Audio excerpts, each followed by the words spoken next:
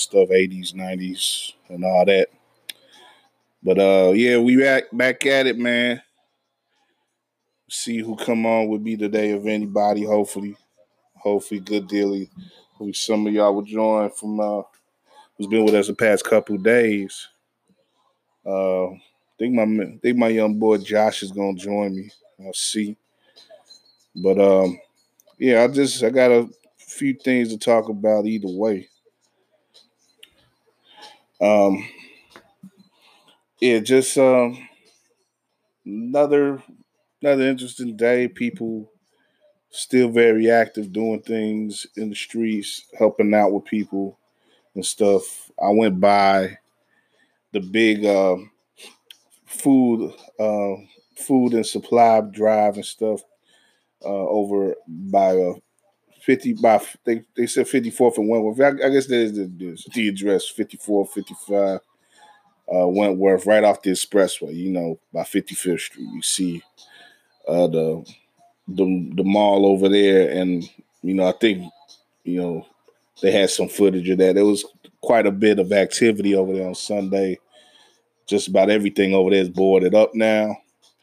But in spite of all that, there was a great scene today with the food drive and everything. I brought some food up there, and they had a lot of need for food and baby materials and stuff, diapers and stuff. And it was great to see. I mean, people out there helping out. A lot of people out there helping out, assisting, and there's a lot of people who still need stuff. Like yesterday, if you heard yesterday, me and Chris had mentioned like how many people were helping out from across the city and stuff across the Chicagoland area and making it a little easier on the the south side and the west side themselves, the neighborhoods ourselves.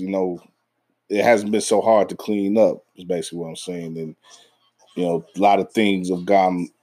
This process of rebuilding, you know, recovering from the immediate damage of the weekend is a lot of it has been done this week already, and hasn't been a long process so far. But because a lot of these stores are closed and a lot of people just struggling in general, people haven't been working. The COVID-19 stuff and how that's affected everybody is there's a lot of people that still need help, man. If you don't think that there's anything you could do or there's anything that that there's been enough done, you wrong. There's plenty that can still be done. Plenty of people still need help. And I saw it today, by the expressway by 55th Street. They may still be out there now giving away stuff. So, I don't know if we can get over there still by the end of the day for this curfew stuff kicks in again, see what you can do. But just keep looking out. Platforms like us, we are RegalRadio.com. We're trying to share the information that we come across online about what's going on with different different efforts and stuff, drives, cleanup crews and stuff, whatever. Legal defense people, offering help, all that stuff. We'll share it and help amplify it. If you got it, you want to pass it to us, or if you post it yourself, and if I run into it, I'm gonna swipe it and put it on our stuff too.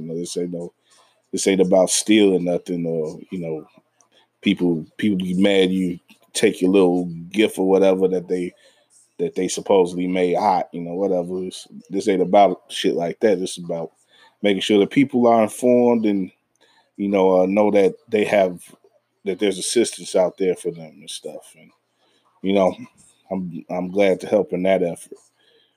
But yeah, that was pretty big. Just in the last couple hours, I did that. Um, Also, I don't know. I want to speak a little bit on something that was kind of wild. Here you go, Josh. But yeah, it's just I was also moving around. I was going through Hyde Park, and I saw like a bunch of cops over at the Kimbark Plaza which people who frequent that area know it's another shopping strip area in between Kimbark and Woodlawn Avenues on 53rd Street.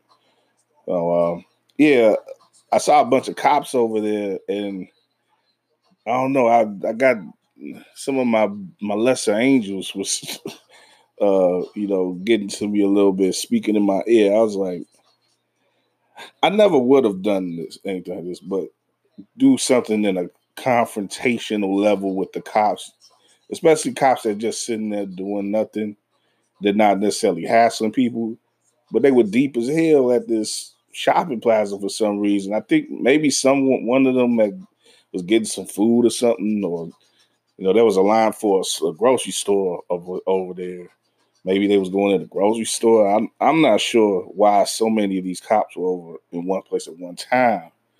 But seeing that many cops at one time is kind of triggering, even for somebody like me who ain't even, in the streets like that. But I could understand. It made me think about how, for some folks, that could be as triggering to see a group of cops like that standing around looking all goofy. Cops see the Chicago cops. A lot of them see to come in just two packages. Either they lanky and crazy tall, or they squat and round like some Danny DeVito type shit. That is definitely how this group looked to me. Like it was like a bunch of Dr. Seuss characters in blue uniforms. I can see how like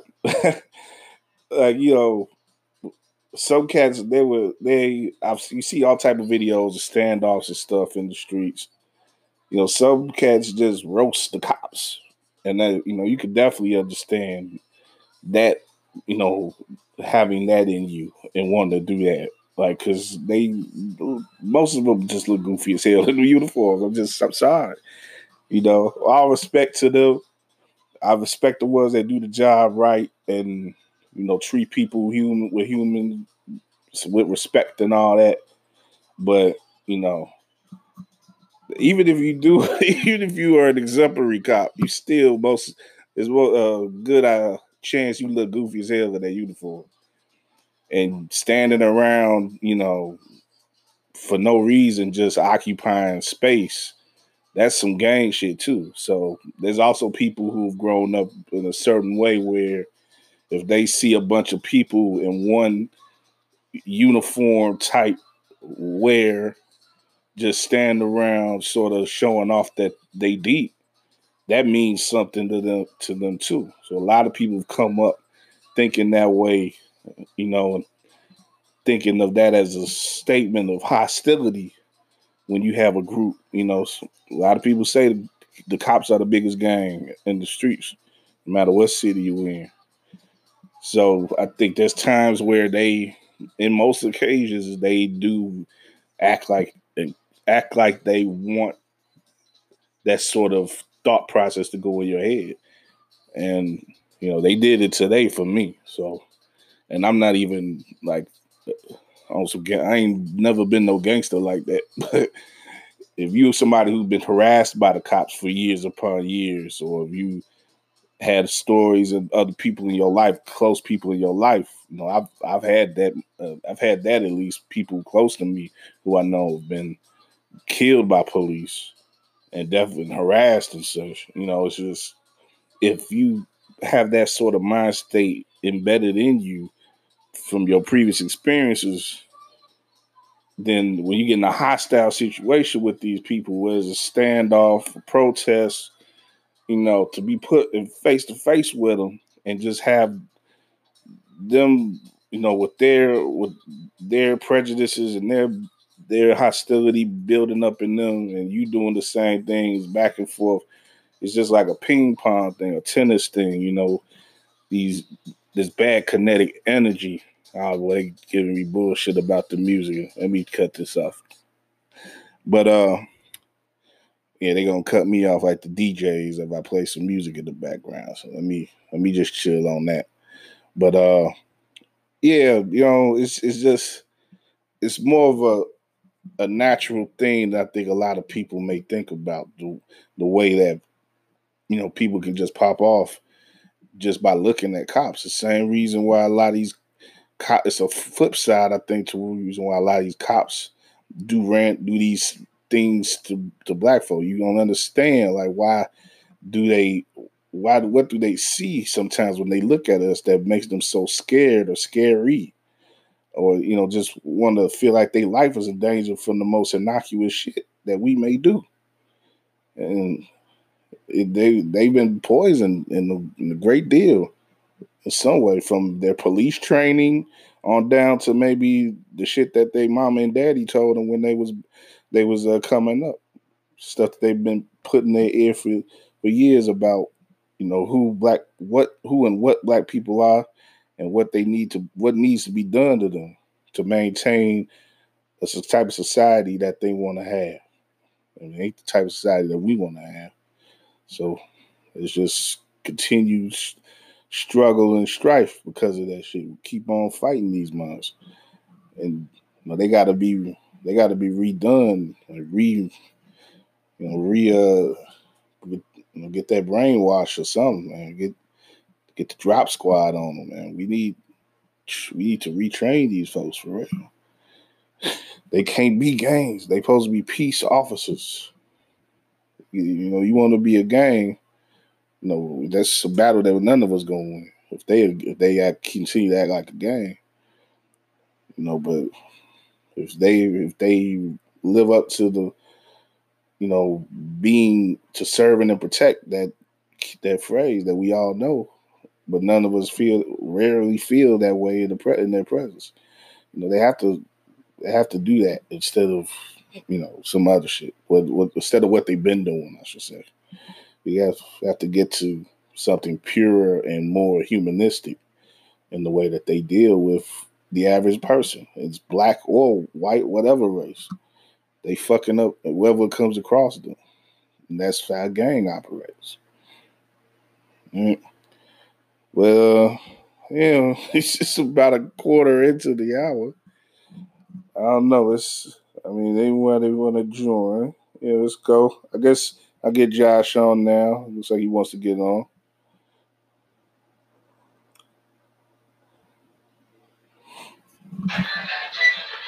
Hey, man. What's up, man? Yeah, I mean to hold you. I guess I just got off in a little rant there, but.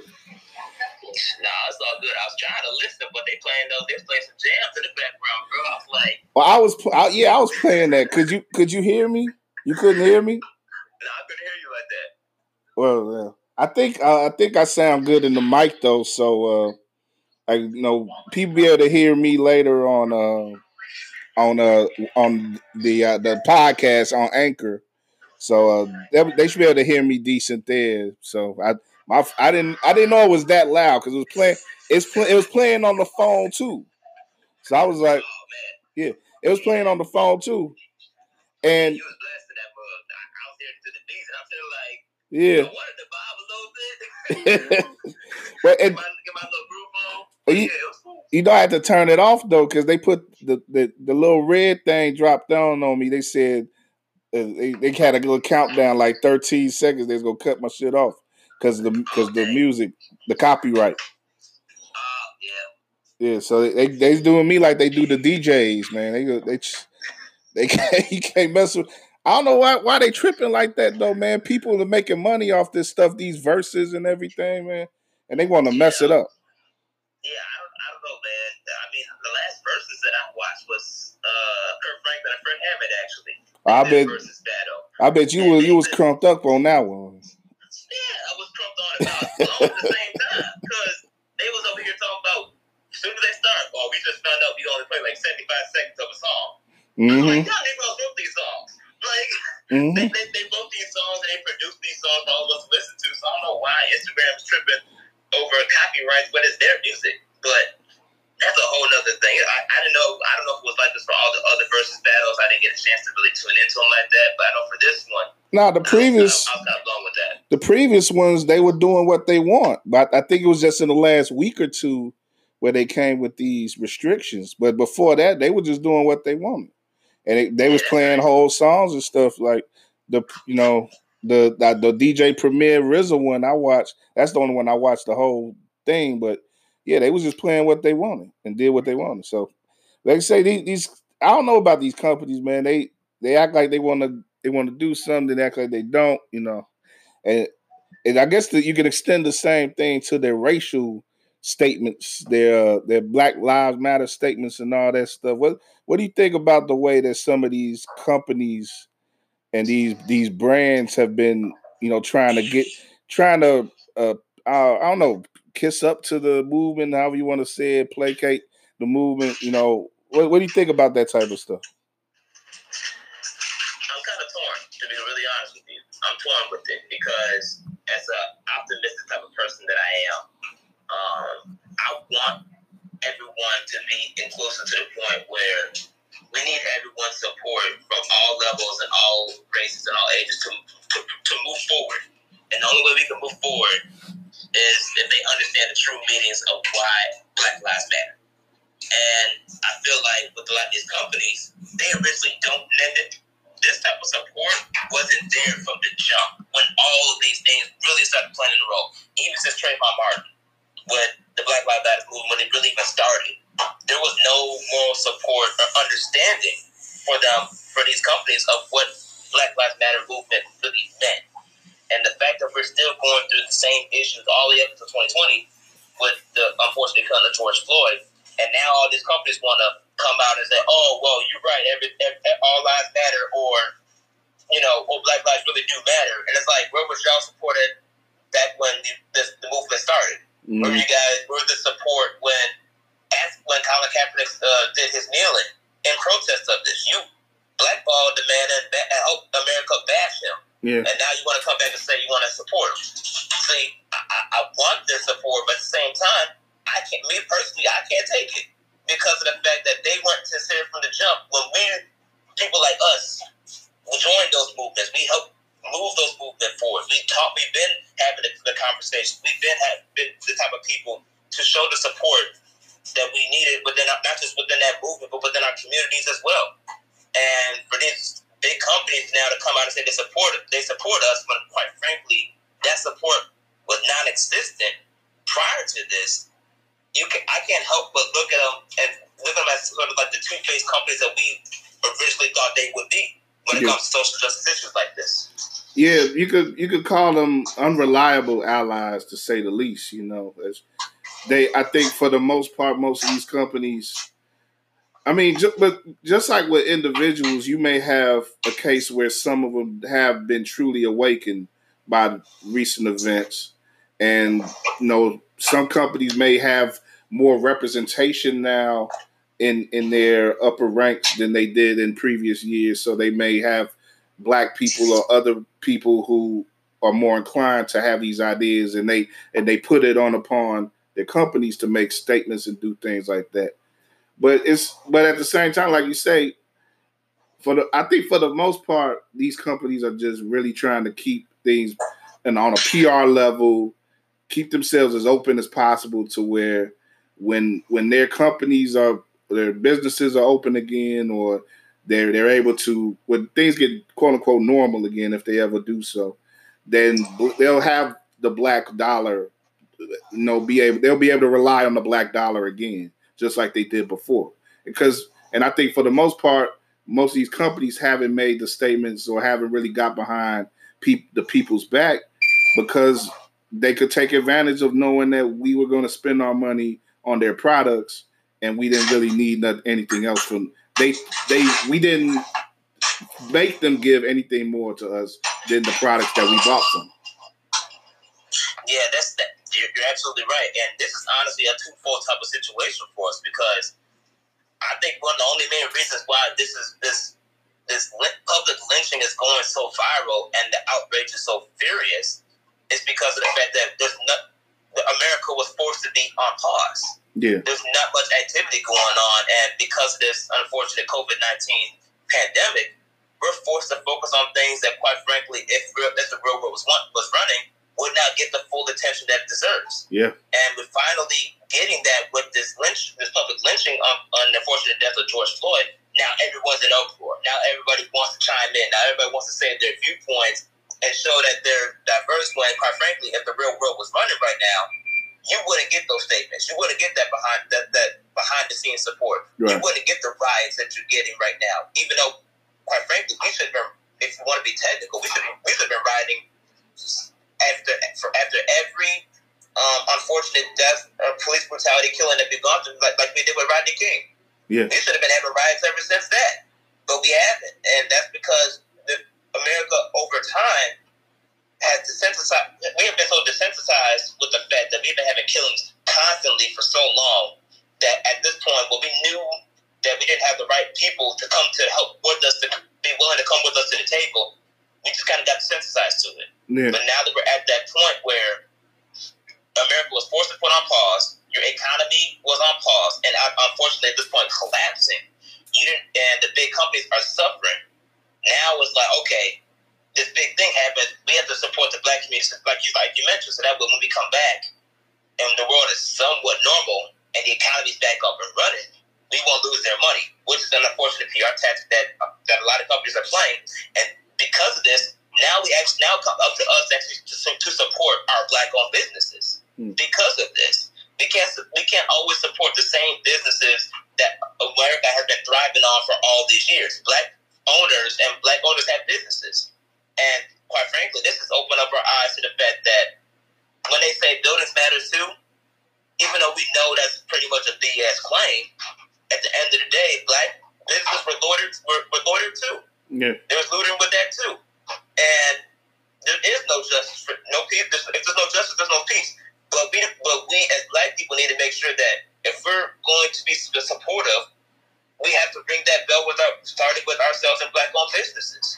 Yeah. And so when this situation comes back to normal, now the big companies that have been getting our money for so long, now they can see, okay, we mean serious business. Just like in previous protests that we've done, you do a protest a couple of days and then you just hope for the best. Well, now we're serious. No. In order for us to be serious, now we have to push that narrative. We've been protesting for 10 days now, still going strong. When this economy backs up, we need to have that same energy and invest it into our black-owned businesses and make that a continuous cycle, not just a one-time thing, to really let our voices be heard. We're seeing it with the protests. Now we got to see it within economically with our black-owned businesses. Definitely. Yeah, shout out to my boy West Coast Band, one of my day ones jumping in with us. And that's Josh Hicks you hear talking, one of my lead writers from WeAreRegalRadio.com. Building with me here. This is the wartime session, number 4. Just talking, some things about the movement, what we observe and what we see going on, what we think needs to continue. And I think, we've been talking a lot about these statements and stuff, and, we do lead with like sports stuff, on a local level and a national level. So, this is a more sports-oriented conversation. I think this is going to be today, but that we've had the past couple days.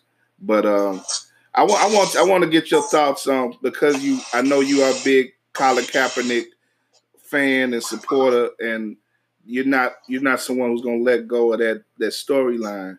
And I think the way that he's come back up in relevancy over the past week or two has been interesting. And it's you've had people in the NFL speak more freely about the way that they thought he was treated. And it's sort of a bittersweet thing, because I would have liked to have heard more of that when he was being treated the way that he was treated. And when the signs were first being laid down, that he looked like he was being blackballed out the league. There should have been more, more people should have spoken out at that point. We should have heard from the likes of Hakeem Hicks then. He had the big statement in the call yesterday talking about we got Mike Glennon. Well, they should have said something about that when they signed Glennon. They should have been like, look, I'm not about to play for y'all. I think the NFL guys have got to enact their power more. They got to be more like the NBA. They got to be more like the MLB. They got to at least fight their ownership more than what they have, because there's no reason why at least a good number of them couldn't have.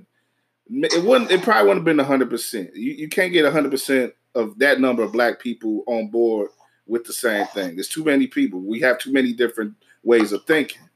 But there was enough of them and enough of them in power to where they could have put a slowdown on the league and told them, look, this is a man who is representing us, and we're on board with what he's saying and what he's doing, and we think he deserves a role in this league.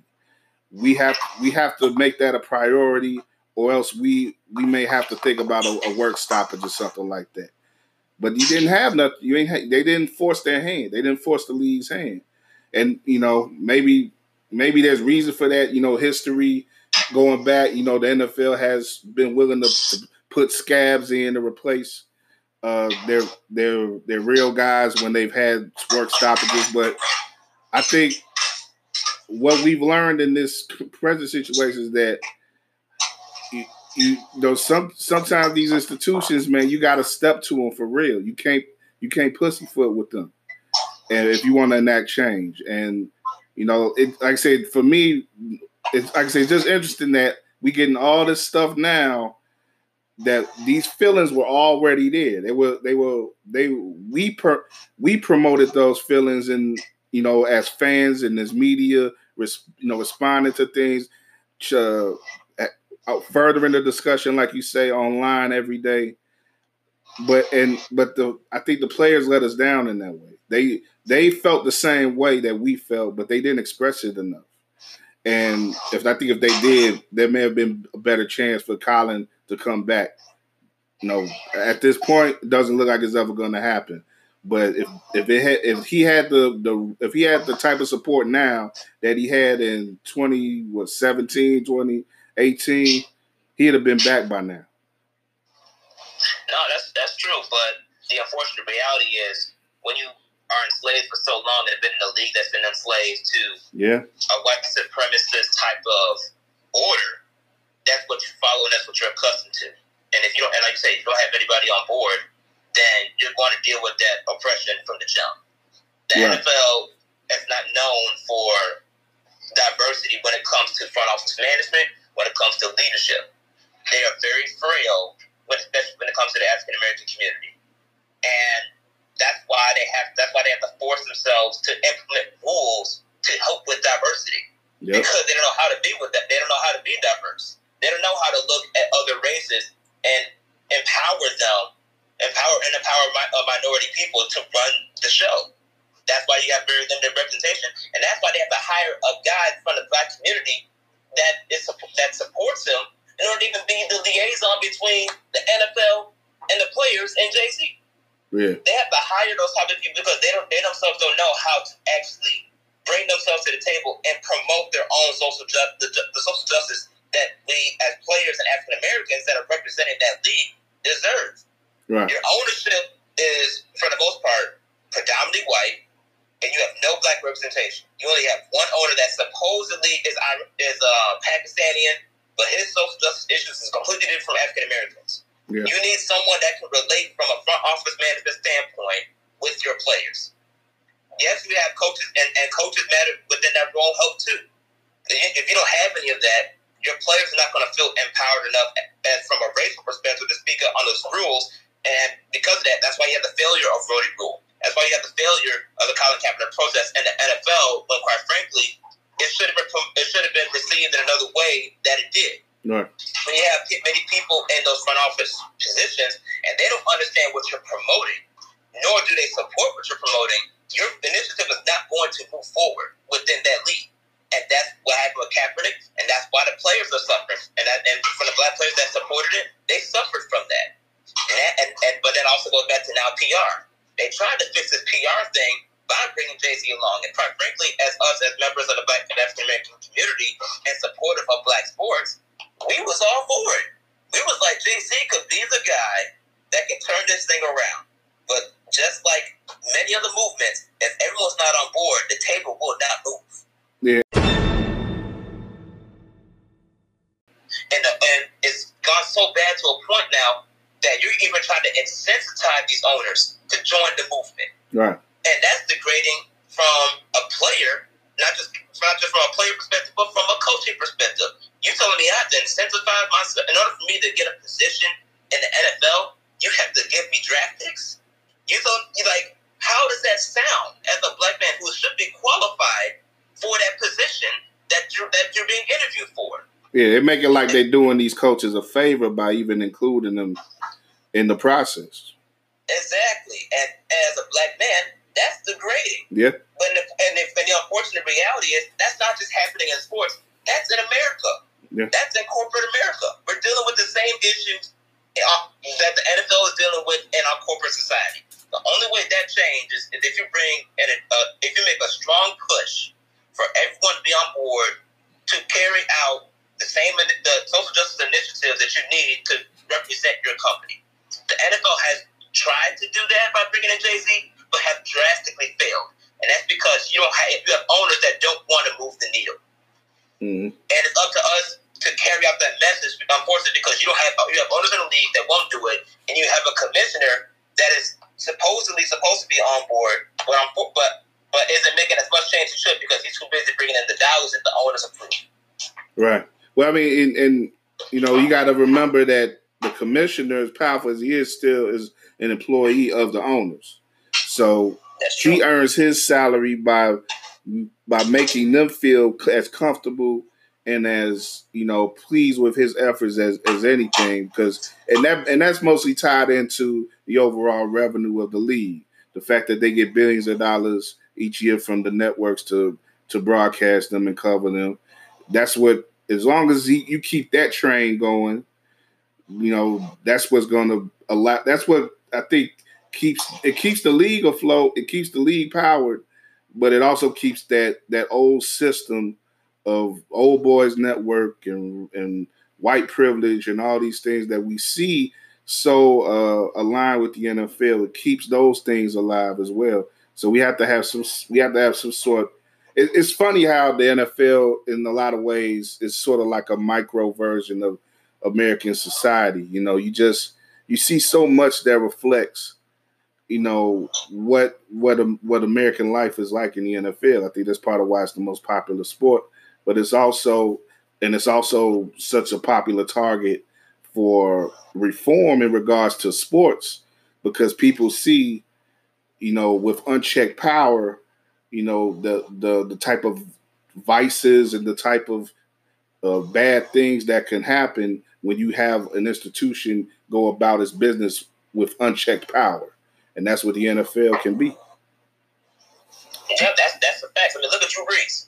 Yeah, Drew Brees Drew Brees is a prime example. Yeah, Drew, and before I let you go on, I think Drew Brees and Vic Fangio too had another statement at a statement too that's been checked on, and I think it's like I say again, it shows just how white people can insulate themselves from other thinking and from other people's emotions and feelings and desires and needs.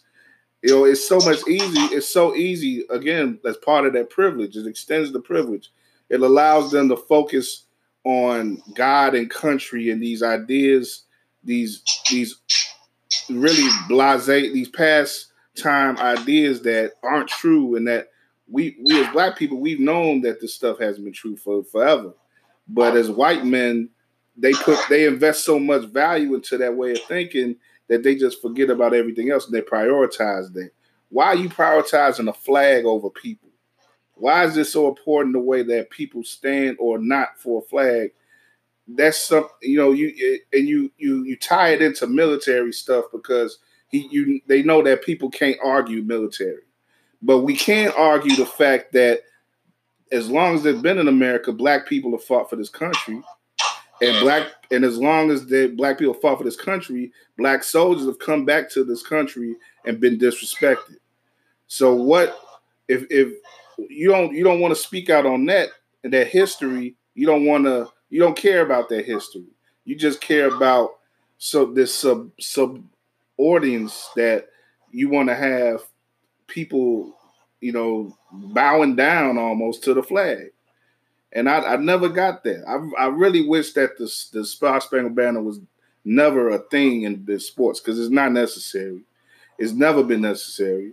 It's more about the military and our wars our military industrial complex, if anything, than it is about sports. It's just a fake. It's just a fake sort of way of expressing, I think, allegiance and gratitude to our soldiers, which we should express those things to them. But but doing it at sporting events doesn't make sense to me. It's never made sense to me, and I think all it did was provide this sort of conflict that Colin was smart in exploiting, and it provided the beginning of a discussion and a fight, a social fight that we're still engaging in. But it's frustrating in a lot of ways. But I think it's also brought about a lot of it's fought against this system, and it's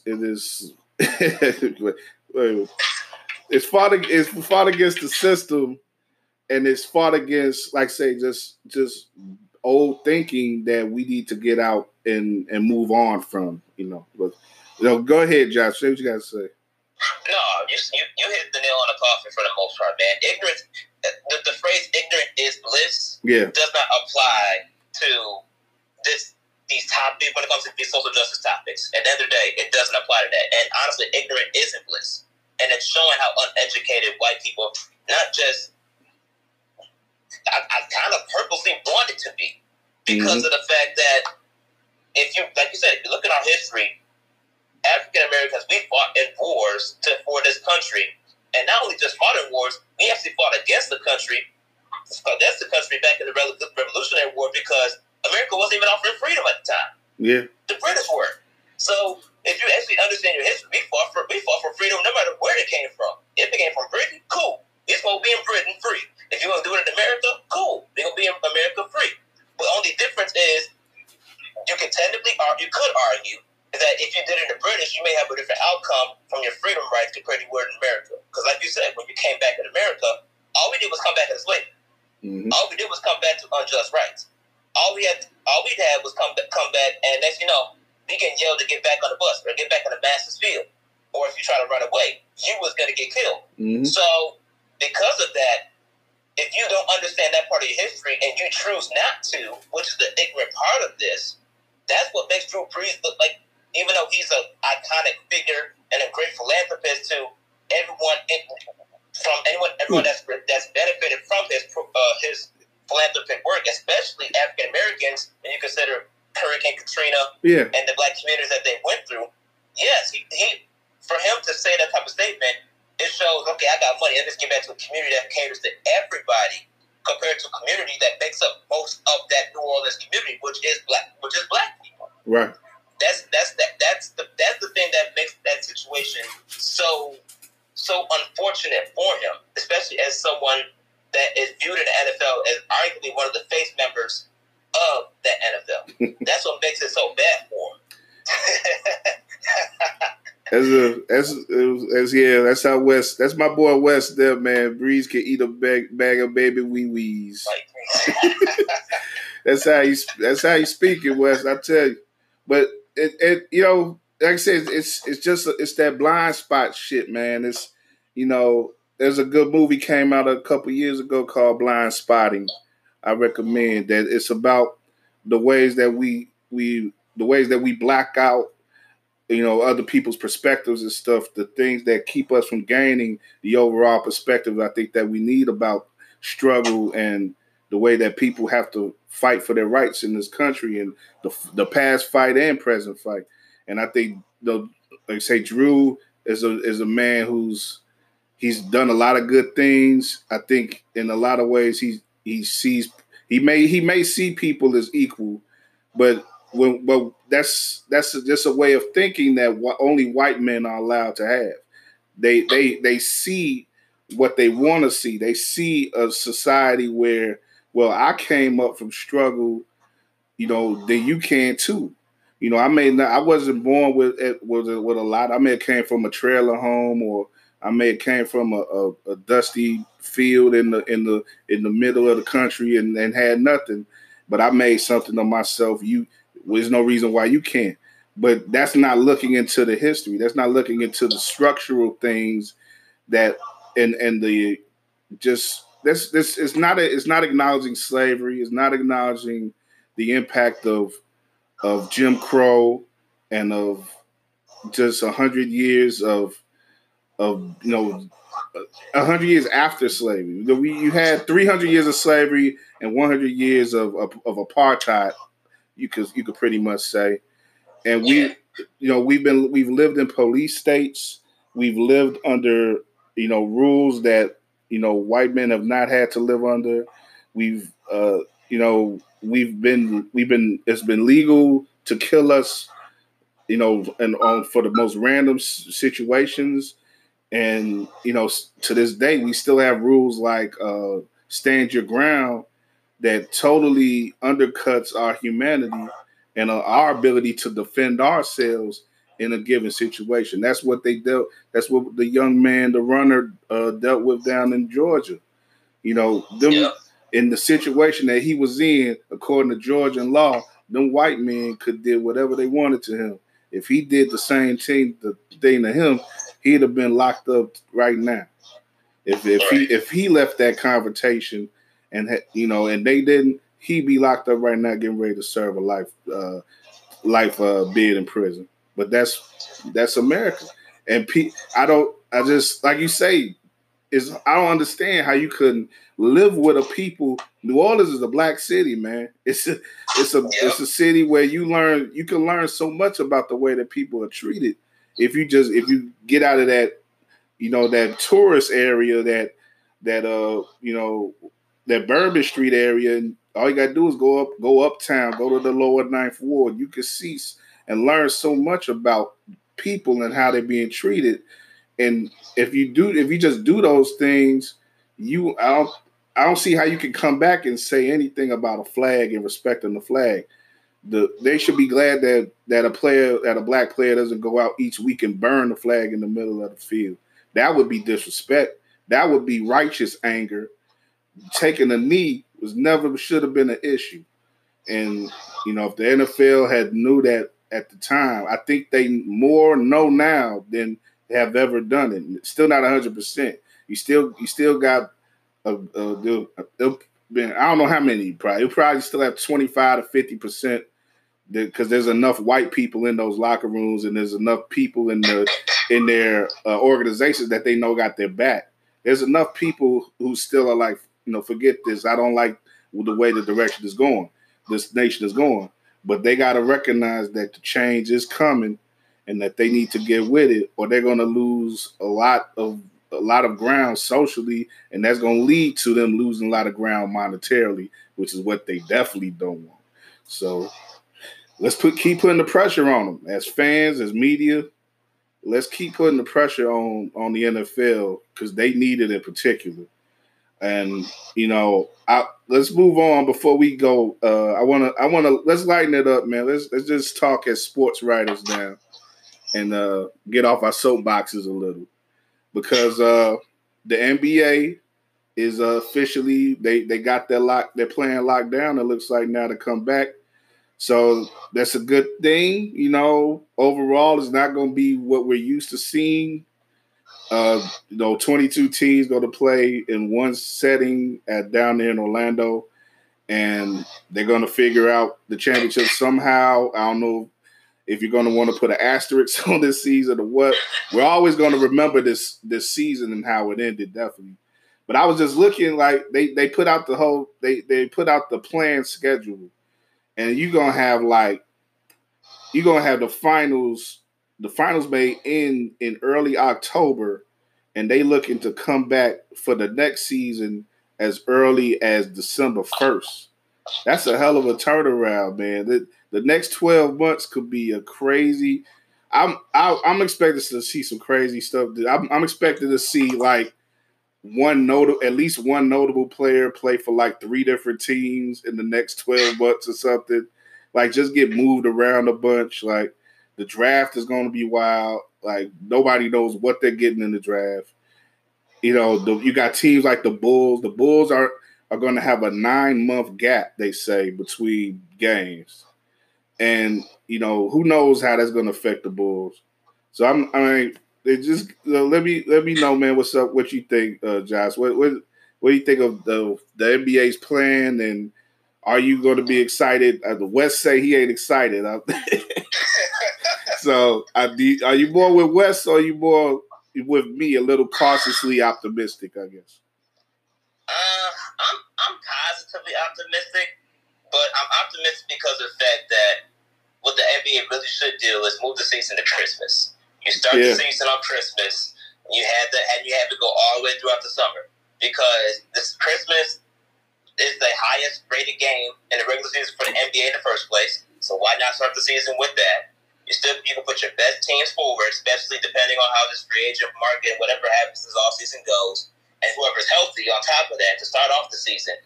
And you can start off Christmas Day with a heck of a bang. KD and Kyrie potentially coming back at the same time against Kawhi and PG.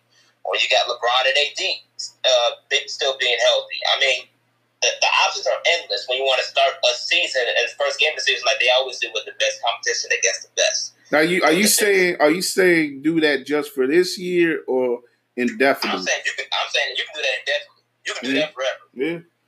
Especially with because the biggest thing with the NBA is it's become an all year round type of sport.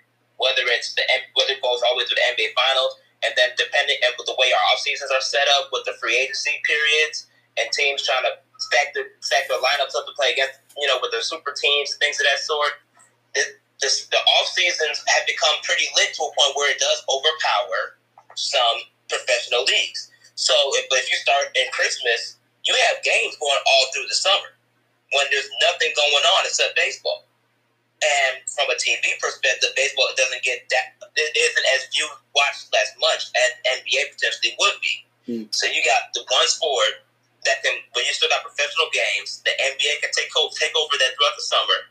And then as other sports start to come up, if your off season is still as lit as it normally has been as of recent with the NBA, that can take up some headlines too. And aside from that, the 1 through 16 option, where you got the best of the 16 best teams going at it against each other, that format eliminates your East versus West. And I like that because the East, even though they do have some power teams in there, it's not as strong as the East used to be.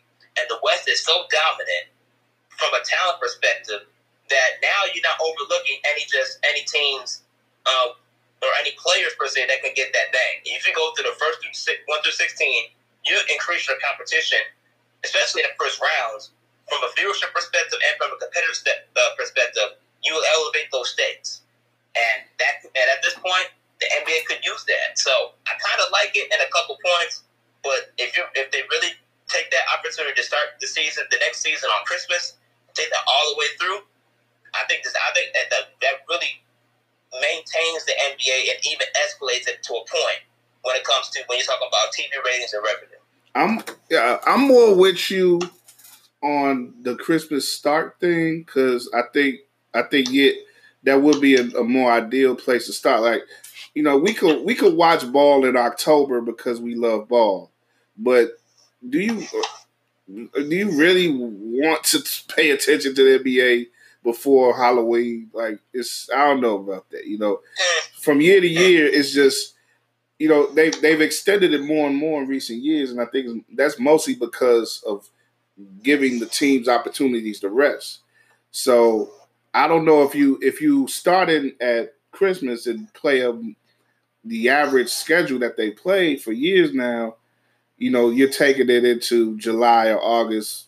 I know people say, just baseball then, but it's like, I kind of like, I wouldn't want necessarily basketball to run as an indoor sport, mind you, running into that long. So if I was commish, I would start at Christmas, but I would do like no more than a 70 game schedule. And, we could play the playoffs like we've been playing it, and you would probably end somewhere, and you still would end likely somewhere in June. And that would be what I would do. And then you give like July, August, September to really rest. You can have camps come back in October, do preseason, in November. And see, this is what they're probably going to do though. If they do something like Christmas start, they're going to have a preseason tournament. So that's what I'm getting into. Wes, money's going to if they do something like a Christmas start, they're going to have a preseason tournament. Not necessarily playoff before the season, the pre-season tournament. Like look it up. Silva's talked about this. Or they might have a mid-season tournament that like do those like mid-season tournaments like soccer does in Europe and stuff like that. They've been talking about stuff like that too. So I just the 1 through 16 too. That I'm more of a traditionalist in that way. I like the regional playoff rivalries that come from divisions. I would be more for maybe a 1 through 8 at the first round in each conference, and do reseeding each after each round. Do a reseed, and then you can have them. You can mix it up how you want, but you get your 8 in from each conference, and then have that start from there. I can see that. I can see that. I think what makes these conversations so fun to have is because the NBA is just that open to adjusting, and they're just that open to change. Yeah.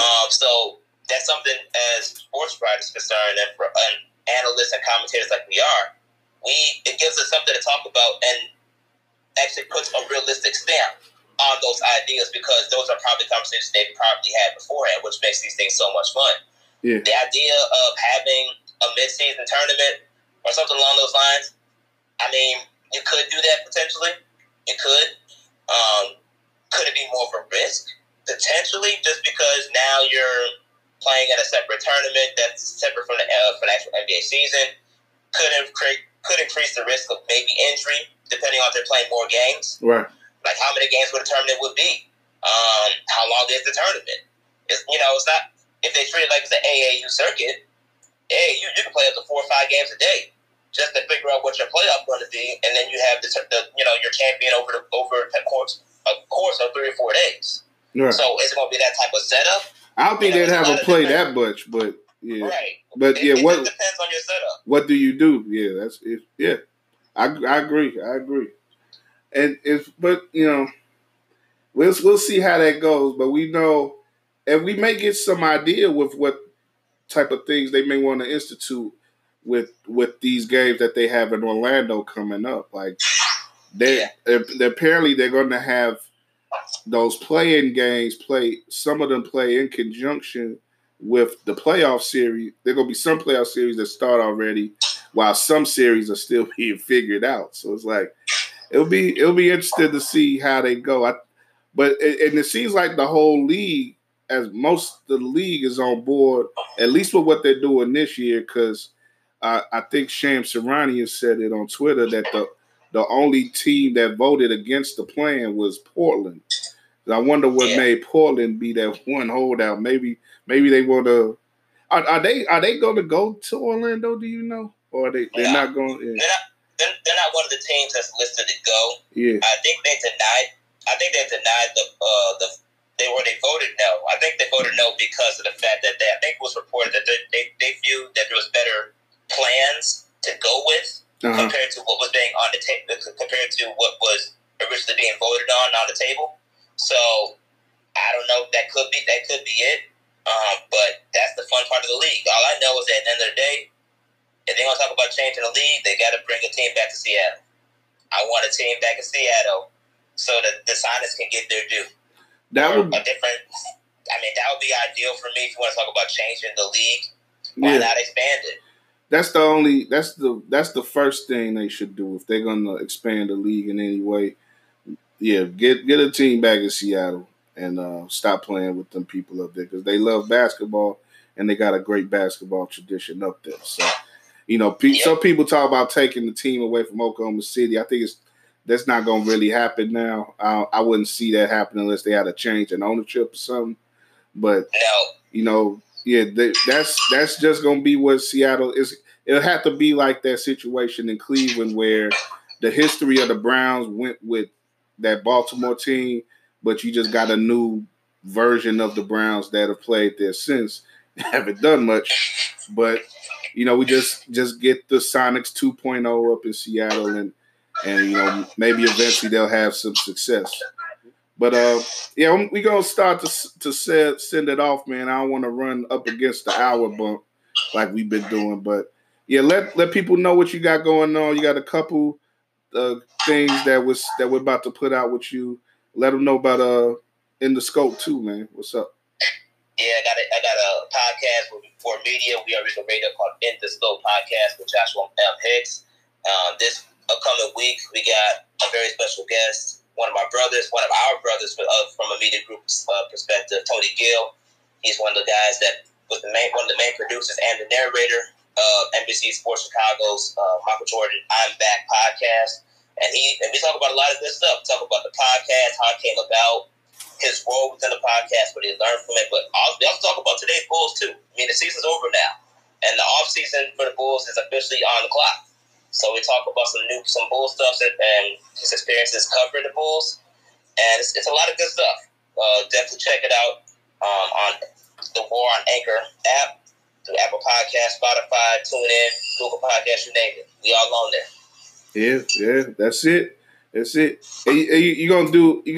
got something on the Bulls too, right, on the site coming up, right? Yeah, I'm working on that project as well. Doing an update on the Bulls and what my opinions are as far as how they should go about this offseason and who they should look into. Because the Bulls have a lot of questions. You got the draft coming up, and you also have coaching options, whether to keep or get rid of Boylen, and if they get rid of Jim Boylen, who's the replacement? So who's the replacement that they should really look into? So it's a lot of good stuff coming our way soon. Yeah, keep rocking with us in general. More Bulls stuff, and as they get closer back to the season after the one that's about to end, we'll definitely have more stuff about the Bulls and about the NBA and how this next period of time is going to go. It should be a wild time, but Running with War, that's still out there. That the overall basketball podcast we'll get that back. We'll get that back on track, and like I say, just in general, man, more fire for you on all our platforms. And this man has definitely been one of the reasons why we've been bringing it to you in the past. Joshua M. Hicks, Joshua A. Hicks, I call him when he want to get on his Stephen A. And definitely, appreciate you, brother. And you got a lot of heart, man, and a lot of gumption, as the old folks could say. That you got some spunk about you, man. And I'm glad to help you out in establishing your career, man. And I know you're gonna keep running with it. No doubt, man. Appreciate you, brother. Yeah, no doubt. That's Josh. That's my man. Thanks to everybody for joining us today. If you watch this later, thanks for watching. Shout out to my boy West Coast, man. Argo's finest, man. 63rd and Harlem. Stand up. We out here, man. As always, man. This is weareregalradio.com, War Media. This is the next episode, man. We bringing it to you like Snoop and Dre in 92 and 2002. And we gonna keep it coming to 2022. Unless we elect Donald Trump ass again, then we out of here. All right, man. That's it, man. Much love to everybody. And we're gonna finish off the week tomorrow, man.